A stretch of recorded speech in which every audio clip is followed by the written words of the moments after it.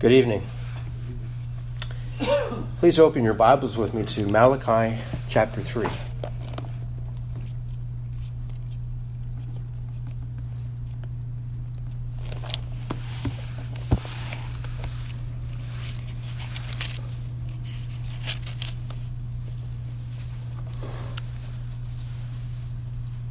This evening, if the Lord is pleased, we'll look at a most blessed verse.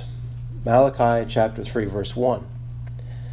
We will look in a few moments at a few of the leadings contained in it, but I will take leave of that for now as we read the chapter in its entirety.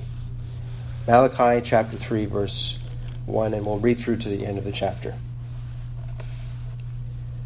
Behold, I will send my messenger, and he shall prepare the way before me. And the Lord whom ye seek shall suddenly come to his temple, even the messenger of the covenant, whom ye delight in.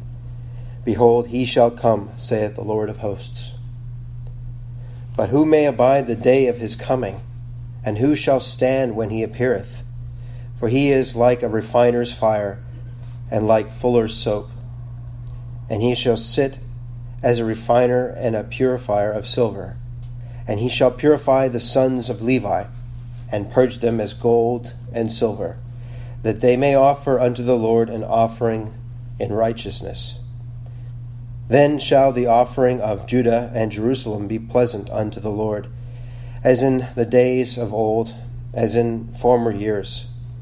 And I will come near to you to judgment, and I will be a swift witness against the sorcerers, and against the adulterers, and against false swearers, and against those that oppress the hireling in his wages, the widow, and the fatherless, and that turn aside the stranger from his right. And fear not me, saith the Lord of hosts. For I am the Lord, I change not. Therefore ye sons of Jacob are not consumed. Even from the days of your fathers ye are gone away from mine ordinances, and have not kept them. Return unto me, and I will return unto you, saith the Lord of hosts. But ye said, Wherein shall we return? Will a man rob God? Yet ye have robbed me. But ye say, Wherein have we robbed thee? In tithes and offerings. Ye are cursed with a curse, for ye have robbed me, even this whole nation. Bring ye all the tithes into the storehouse, that there may be meat in mine house. And prove me now herewith, saith the Lord of hosts, if I will not open you the windows of heaven, and pour you out a blessing, that shall not be room enough to receive it. And I will rebuke the devourer for your sakes, and he shall not destroy the fruits of your ground. Neither shall your vine cast her fruit before the time in the field, saith the Lord of hosts. And all nations shall call you blessed, for ye shall be a delightsome land, saith the Lord of hosts. Your words have been stout against me, saith the Lord. Yet ye say, What have we spoken so much against thee? Ye have said, It is vain to serve God. And what profit is it that we have kept his ordinance, and that we have walked mournfully before the Lord of hosts? And now we call the proud happy. Yea, they that work wickedness are set up. Yea, they that tempt God are even delivered. Then they that feared the Lord spake often one to another, and the Lord hearkened, and heard it. And a book of remembrance was written before him for them that feared the Lord, and that thought upon his name. And they shall be mine, saith the Lord of hosts, in that day when I make up my jewels, and I will spare them, as a man spareth his own son that serveth him. Then shall ye return and discern between the righteous and the wicked, between him that serveth God and him that serveth him not. I know the Lord will bless the reading of his word to the hearts of his people here this evening. He always does. In ways I won't know about. Maybe I'll never know about.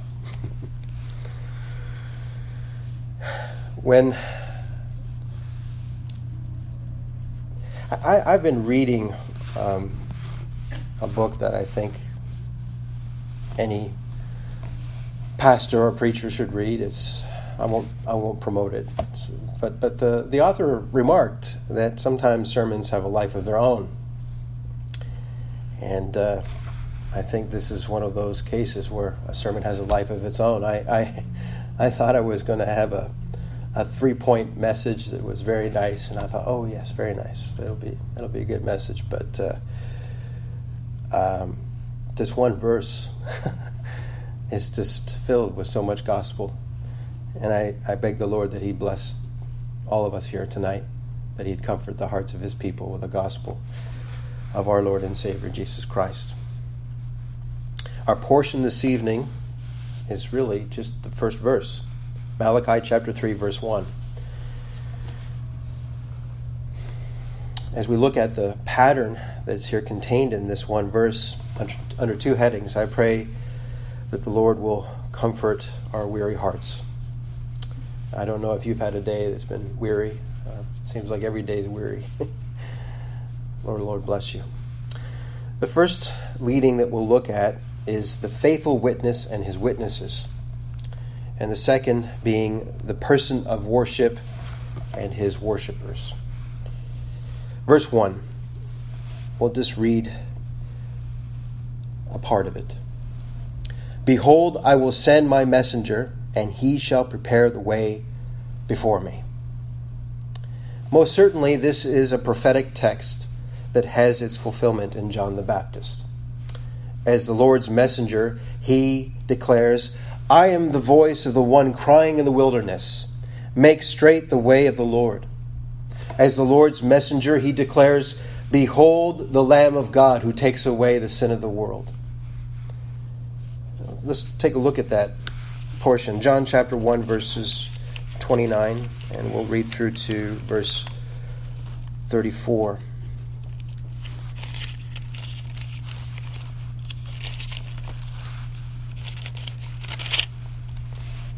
John chapter 1, verse 29. The next day John seeth Jesus coming unto him, and saith, behold the Lamb of God, which taketh away the sin of the world.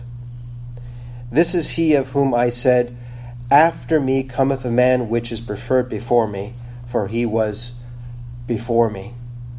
Beloved, he is the Lamb of God, slain before the foundation of the world. He is the Word made flesh. And I knew him not, but that he should be made manifest to Israel, therefore am I come baptizing with water. And John bare record, saying, I saw the Spirit descending from heaven like a dove, and it abode upon him. And I knew him not, but he that sent me to baptize with water, the same said unto me, upon whom thou shalt see the Spirit descending and remaining on him, the same is he which baptizeth with the Holy Ghost. And I saw and bare record that this is the Son of God.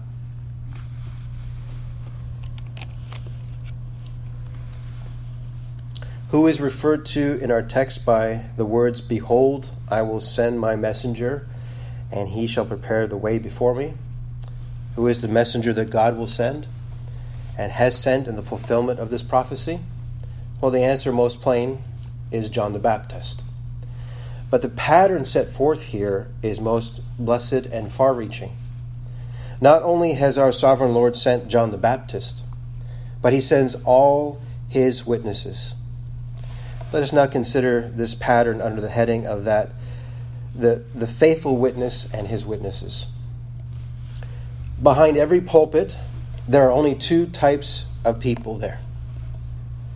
Someone sent of God, or someone sent of man. Someone who lies not, or someone who lies. In every public witness, or private witness, in the name of God, there are only 2 types of witnesses. True witnesses, who lie not, or false witnesses, who lie about God and lie about how man may be saved. What do they lie about specifically? They lie about Christ and him crucified. In other words, They lie about the Lord's blessed person and his finished saving work. So rare and precious is the gospel of our salvation. I fear, and I trust you can say this with me, beloved, I grieve. The truth as it is in Jesus is rarely heard in our day. So how is it that these unsent messengers, these false witnesses, lie about our Lord? They lie about his person, and they lie about his saving work. These filthy liars say that the Lord Jesus Christ is God. However, for all intents and purposes, they are, practically speaking, atheists.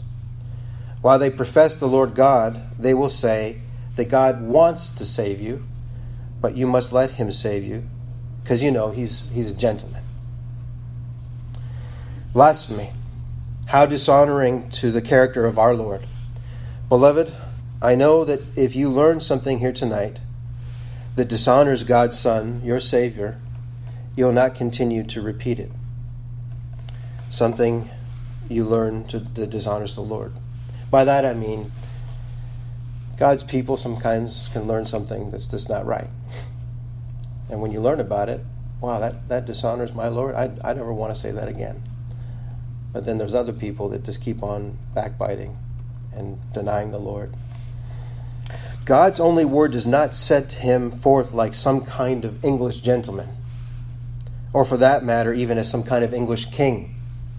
He is set forth as the King of Kings and the Lord of Lords, and he will have his people to be saved. Well, how do I know he came to save me? Tell me.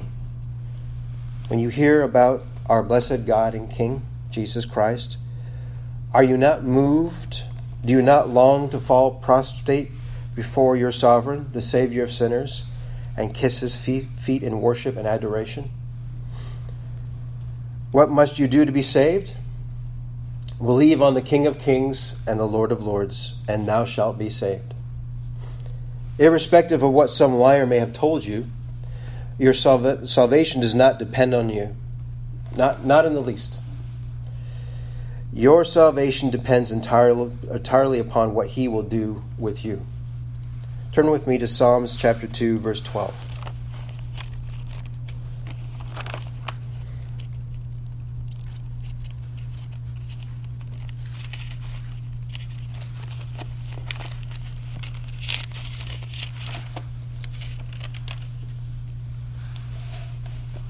We read these words, "Kiss the Son, lest he be angry and you perish from the way, when his wrath is kindled but a little. Blessed are all they that put their trust in him." Friend, blessed are all they that put their trust in him. Not some of them that put their trust in him. All of them.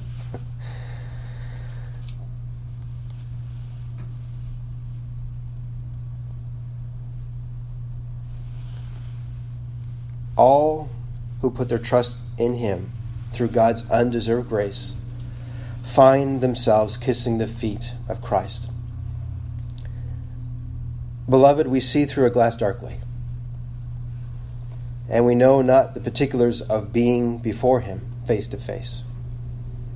However, in my sinful flesh, I trust what I now do by God's Spirit, I will do then, in his presence, that of bowing down before him in adoration to kiss the precious feet of my love and Savior, Christ Jesus our King.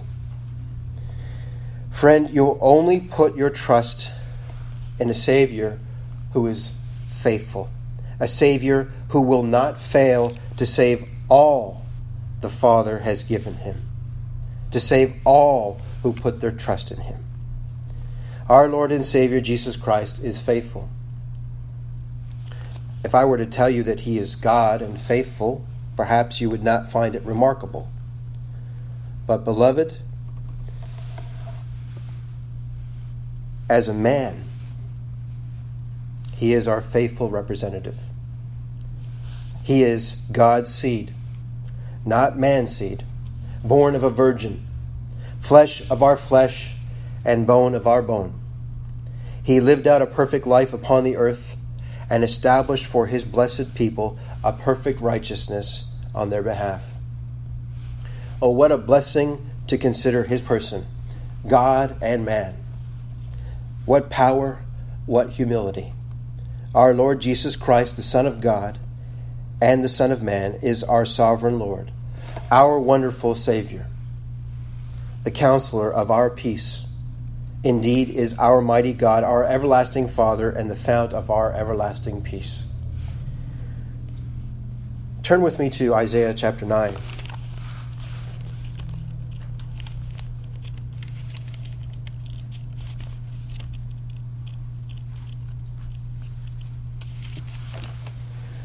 Look there in verse 6.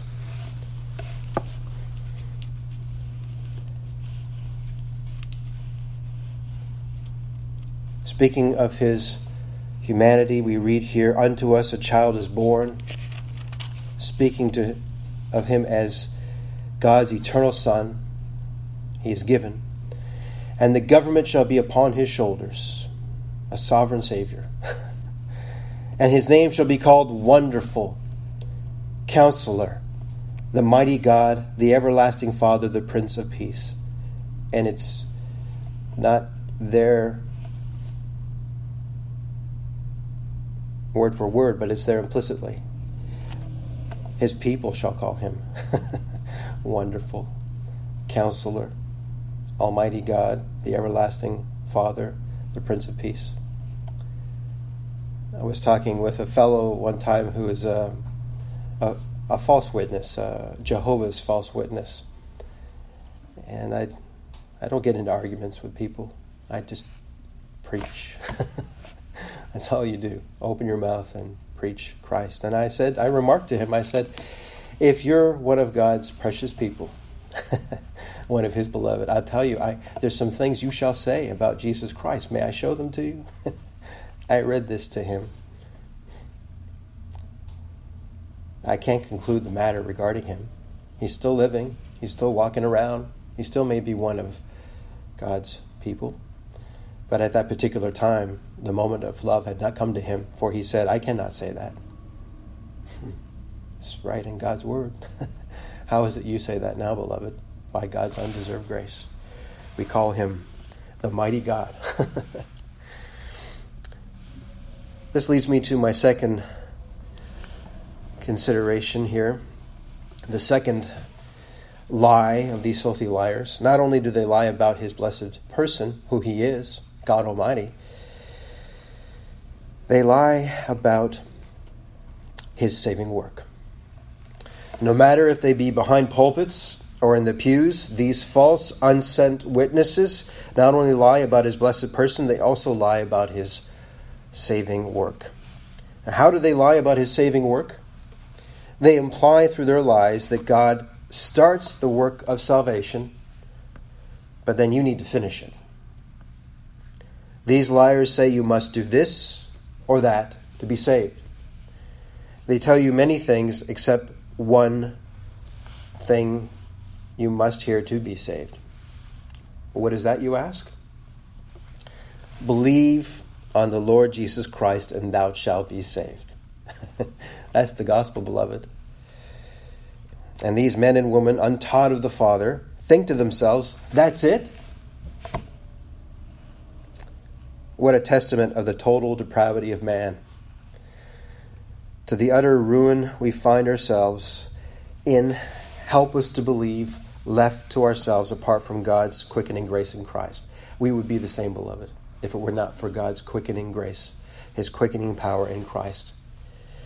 Beloved, we know that believing on Christ, on his blessed person and his finished saving work, is the power of God and the wisdom of God through the faith of the operation of God. What blessed assurance. Not merely believing in Christ, but, beloved, believing on the Lord Jesus Christ. Turn there with me. Let me tell you where to turn first. 1 Corinthians chapter 1.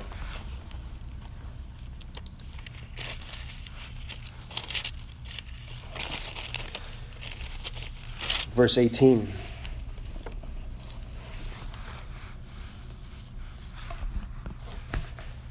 I was preaching Christ and Him crucified, and I heard in Spanish a word that means fool, foolishness. They had no idea how much they comforted me to hear that. You'll understand why in a moment when we read this portion. I was only thinking about myself, not them. I do want them to be saved. I want everyone who hears the gospel to be saved. I wasn't comforted by them saying fool and not believing. I just want to make that clear. For the preaching of the cross is to them that perish foolishness. But unto us which are saved it is the power of God. For it is written, I will destroy the wisdom of the wise and bring to nothing the understanding of the prudent. Where is the wise? Where is the scribe? Where is the disputer of this world? Hath not God made foolish the wisdom of this world? For after that in the wisdom of God, the world by wisdom knew not God. It pleased God by the foolishness of preaching to save them that believe. Now, for the believer, this, what the world calls foolishness, is the power of God unto salvation, beloved. 22 there, verse 22. For the Jews require a sign, and the Greeks seek after wisdom.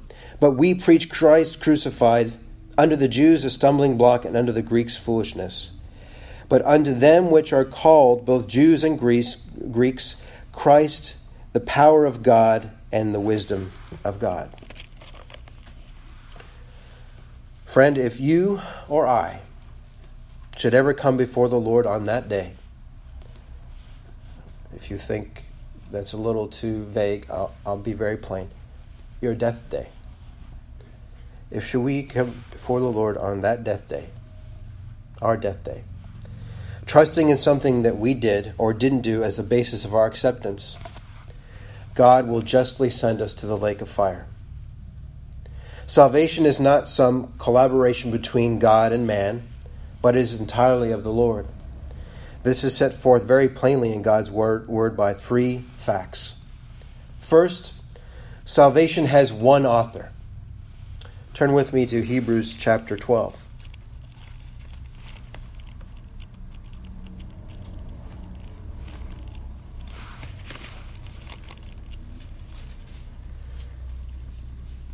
God's people, by God's undeserved grace, are not there trying to put their name beside their salvation. There's only one name there, beloved. We look unto Jesus, the author and finisher of our faith, who for the joy that was set before him endured the cross, despising the shame, and is set down at the right hand of the throne of God. Second, salvation has one workman. Turn with me to Ephesians chapter 2.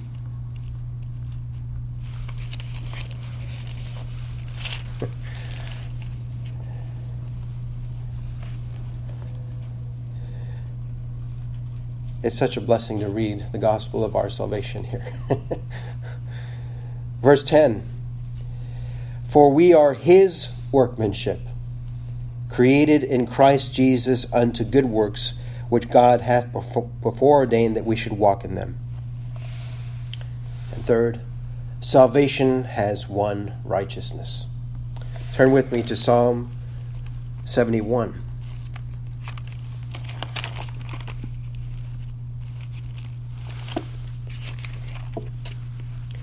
We see here the testimony of all God's people in verse 16.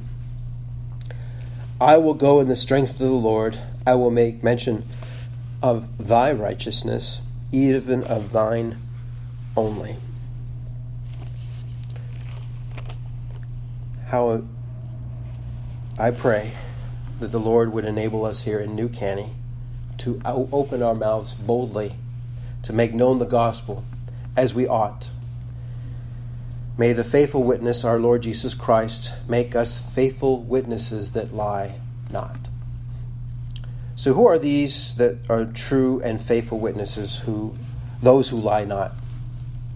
Those whom the Lord sends his messengers or rather, as our text look, we see he has my messenger. All his messengers are his messengers. Turn with me to 1 John chapter 1, verse 6.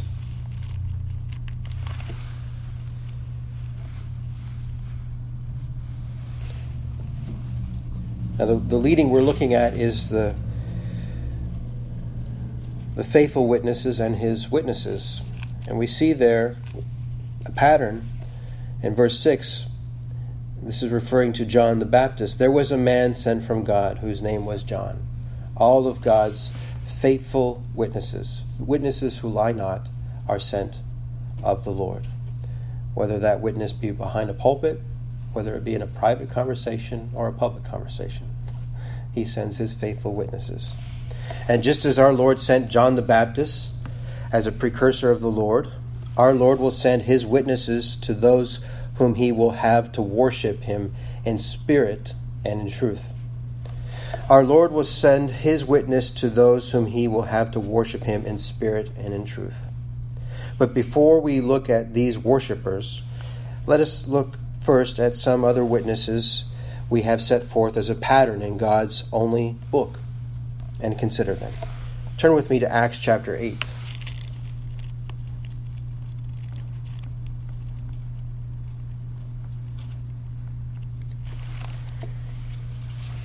In verse 26, we read, "And the angel of the Lord spake unto Philip, saying, Arise, and go toward the south unto the way that goeth down from Jerusalem unto Gaza, which is desert."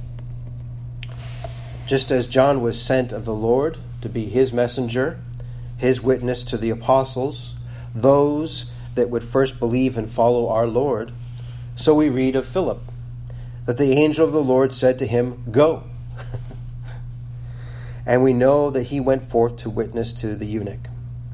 And we know that the eunuch believed in the Lord, followed the Lord, and came up out of the water, rejoicing in the blessed person and finished saving work of his Lord.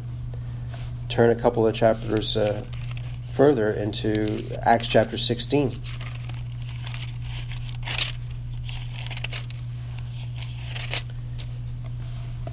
Beginning there in verse 6. Now when they had gone throughout Phrygia and the region of Galatia, and were forbidden of the Holy Ghost to preach the word in Asia, after they were come to Mysia, they essayed to go into Bithynia, but the Spirit suffered them not.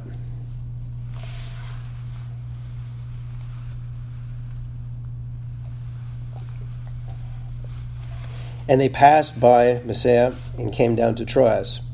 And a vision appeared to Paul in that night. There stood a man in Macedonia and prayed him, saying, Come over into Macedonia and help us. And after he had seen the vision, immediately we endeavored to go to Macedonia, assuredly gathering that the Lord had called us for to preach the gospel unto them. Again, just as John was sent of the Lord to be his messenger, his witness to the apostles, those that would first believe and follow our Lord, so we read of Paul, that the Lord had called him to preach the gospel unto Lydia. Look there in verse 14, a little further down. And a certain woman named Lydia, a seller of purple of the city of Thyatira, which worshipped God, heard us, whose heart the Lord opened, that she attended unto the things which were spoken of Paul. And when she was baptized, and her household, she besought us, saying, If ye have judged me to be faithful to the Lord, come into my house and abide there. And she constrained us. And we know that Lydia, who once worshipped God in spirit, who did not know in truth who he was, now worshipped him in spirit and in truth. Having believed on the Lord, following the Lord, was baptized, beseeching and constraining Paul to remain. I was reflecting on the affection and the love of Lydia, and I'm most certain that if they had MP3 players and CDs, she would be saying, "Please leave a box." Now, those precious things that she had heard of God's messenger, God's witness, Paul, were not just things, beloved, but the gospel of our opened heart, the gospel of our salvation, precious things of Jesus and his glory, and of the things of his love. Now we turn to the second leading of the pattern seen in Malachi. We've just looked at the first leading, that pattern of God's witnesses. Now we turn to the pattern of God's worshipers. Turn back there to Malachi.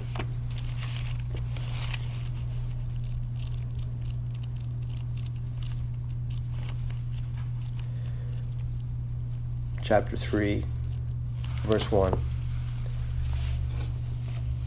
we'll pick up where we left off. And the Lord whom ye seek shall suddenly come to his temple, even the messenger of the covenant whom ye delight in. Behold, he shall come, saith the Lord of hosts. A couple of particulars may be noted here. First, he shall suddenly come to his temple. And second, he shall come. What does this mean? Before we turn to a passage that I believe very blessedly sets forth the meaning of our portion here, let us read what God's servant would have us understand regarding our Lord's temple. Turn with me to 2 Corinthians chapter 6, verse 16.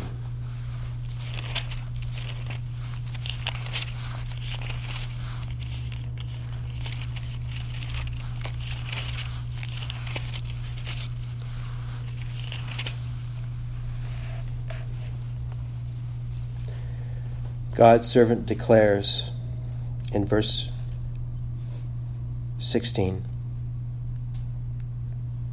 Ye are the temple of the living God.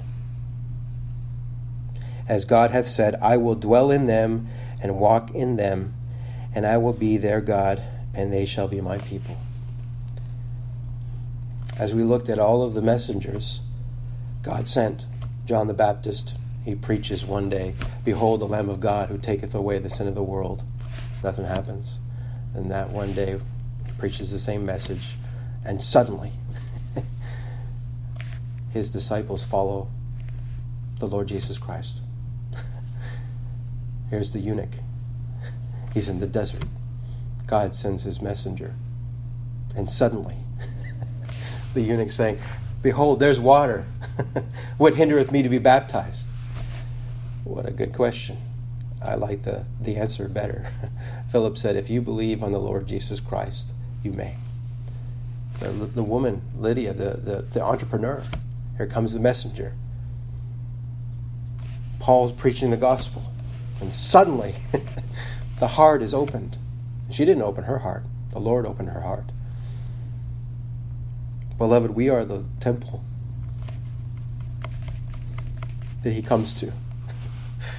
Suddenly. The first leading we looked at was witnesses. Now let us consider a second leading, that of worshipers. The person of worship and his worshipers. Turn with me to John's Gospel, chapter 4.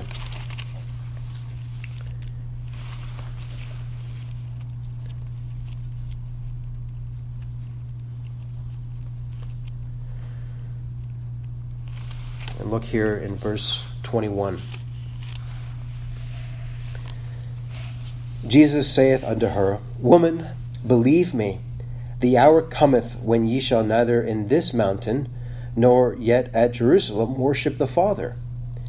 Ye worship, ye know not what. We know what we worship, for salvation is of the Jews. But the hour cometh, and now is, when the true worshippers shall worship the Father in spirit and in truth, for the Father seeketh such to worship him. God is spirit, and they that worship him must worship him in spirit and in truth. What a blessed testimony is set forth here. Indeed, a pattern of how it is that every true worshipper of God is saved. How true the words of the prophet, Our Lord shall come suddenly to his temple. Just as the faithful witness, our Lord, a witness who will not lie, must needs come to the woman at the well. And you'll see those words at the beginning of the portion that Brother Tyler read. This is not a chance encounter. We read in verse 4 of John chapter 4, he must needs go through Samaria. Just as he must needs come to this woman, the woman at the well, the woman of Samaria, our Lord must needs send his faithful witnesses to come to those whom the Father seeks, those whom will worship him in spirit and in truth. He must needs come suddenly to his temple. Beloved, why does the prophet declare, he shall come? It's right there in that one verse, and it's filled with gospel comfort. The gospel declares he shall come because our Lord shall save. For he shall save his people from their sins. What a blessed summary of the hour of our salvation. The Lord says to this woman, but the hour cometh. And then he speaks particularly of that moment with her, and now is. When three blessed things converge in God's saving providence: the messenger, the message, and the means. The messenger, not sent of man, but rather God's messenger, a messenger sent of God. Indeed, blessed thought, our Lord and Savior Jesus Christ, the messenger of the covenant. That's in that first verse. Who we delight in and worship in spirit and truth, always accompanies his messengers. Do you remember what he said, beloved? Now, I know when we looked at the recorded testimony of the Holy Spirit, when we read about Philip coming to the eunuch, while the Holy Spirit does not implicitly declare this, it is a fact. While Philip is there preaching the gospel to the eunuch, this promise is true of that moment. Paul's preaching to the woman, Lydia, the entrepreneur. It's true of that moment. How deserving we are. Wherever you are, beloved, you're his witness. I'm not just talking behind this pulpit, beloved. Do you remember what he said, beloved? Go ye therefore and teach all nations, baptizing them in the name of the Father and of the Son and of the Holy Ghost, teaching them to observe all things whatsoever I have commanded you, and lo, I am with you always, even unto the end of the world. Amen. The messenger. But not just the messenger, beloved. The message. Not a message of a place. You heard that in that conversation with the woman of Samaria, the woman of the well. She wanted to know a place. But beloved, and not a position either. Not some theological position. But beloved, a person. Our Lord tells this worshiper, this woman at the well, by the power of the gospel, the hour cometh and now is. And she finds herself before the object of her salvation. Before the person of the great I am. Before our God and Savior, the Lord Jesus Christ. Fulfilling in the particular for this child of God, and 'tis true for all God's people, the psalmist's words, thy people shall be willing in the day of thy power. Or in the words of our Lord, he says, now. Right now. Whose power? The great I am's power, our Lord and God Jesus Christ. Can you say with Thomas, my Lord and my God? Can you say with Thomas, my Lord and my God? Then you know by experience the preaching of the gospel is the power of God unto salvation. Beloved, he's wonderful. He's our comfort. He's Almighty God, the eternal Father, and the author and finisher of our peace. So perfect is that peace that the original language just says peace, peace. Human speech is not capable of describing adequately the peace we... Well, it's true, we often forfeit. We sang that at the beginning. But it's our peace. It's there. Just look away from yourself, beloved, and look to the blessed person and finished saving work of our Lord and Savior. Peace, peace. If you find yourself believing on Christ tonight, I tell you, your sins have been blotted out through his sin-atoning death, through his precious blood, and his righteous life. He tells us even now at this hour, even I am he that blotteth out thy transgressions for my own sake, and will not remember thy sins.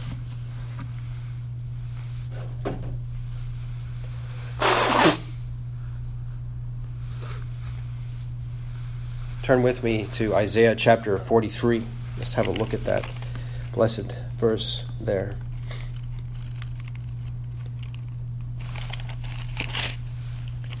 Verse 25. Even I am he that blotteth out thy transgressions for mine own sake, and will not remember thy sins. Do you remember what our Lord condescended to tell this woman? The woman saith unto him, I know the Messiah cometh, which is called Christ. When he is come, he will tell us all things. Jesus saith unto her, I that speak unto thee am. The he is added. He is saying, I am. Beloved, the object of our worship is not a place. I hope you hear that. Not even a theological position, but a person. The Lord Jesus Christ. You cannot be saved by a place. She wanted to know, in the mountain or Jerusalem. You cannot be saved by a position. Oh, so you're a Calvinist. Well, that won't save you. But, oh, beloved, by God's undeserved grace, we hear the one who shall save, the Lord Jesus Christ. Friend, can you not hear him, the great I am? He declares, even I am he that blotteth out thy transgressions for mine own sake, and will remember thy sins, and will not remember thy sins. Remarkable. Will not remember thy sins. Someone may say, wait a second. Hold on, preacher. I thought only God can forgive sins. That's right, he does. Our Lord Jesus Christ is God manifest in the flesh. The power of God, the wisdom of God, has found a way to save you, sinner. Beloved, much more than forgive, though he most certainly has. He will not and cannot remember the sins of his people, for they all have been made to be his. Turn with me to 2 Corinthians chapter 5.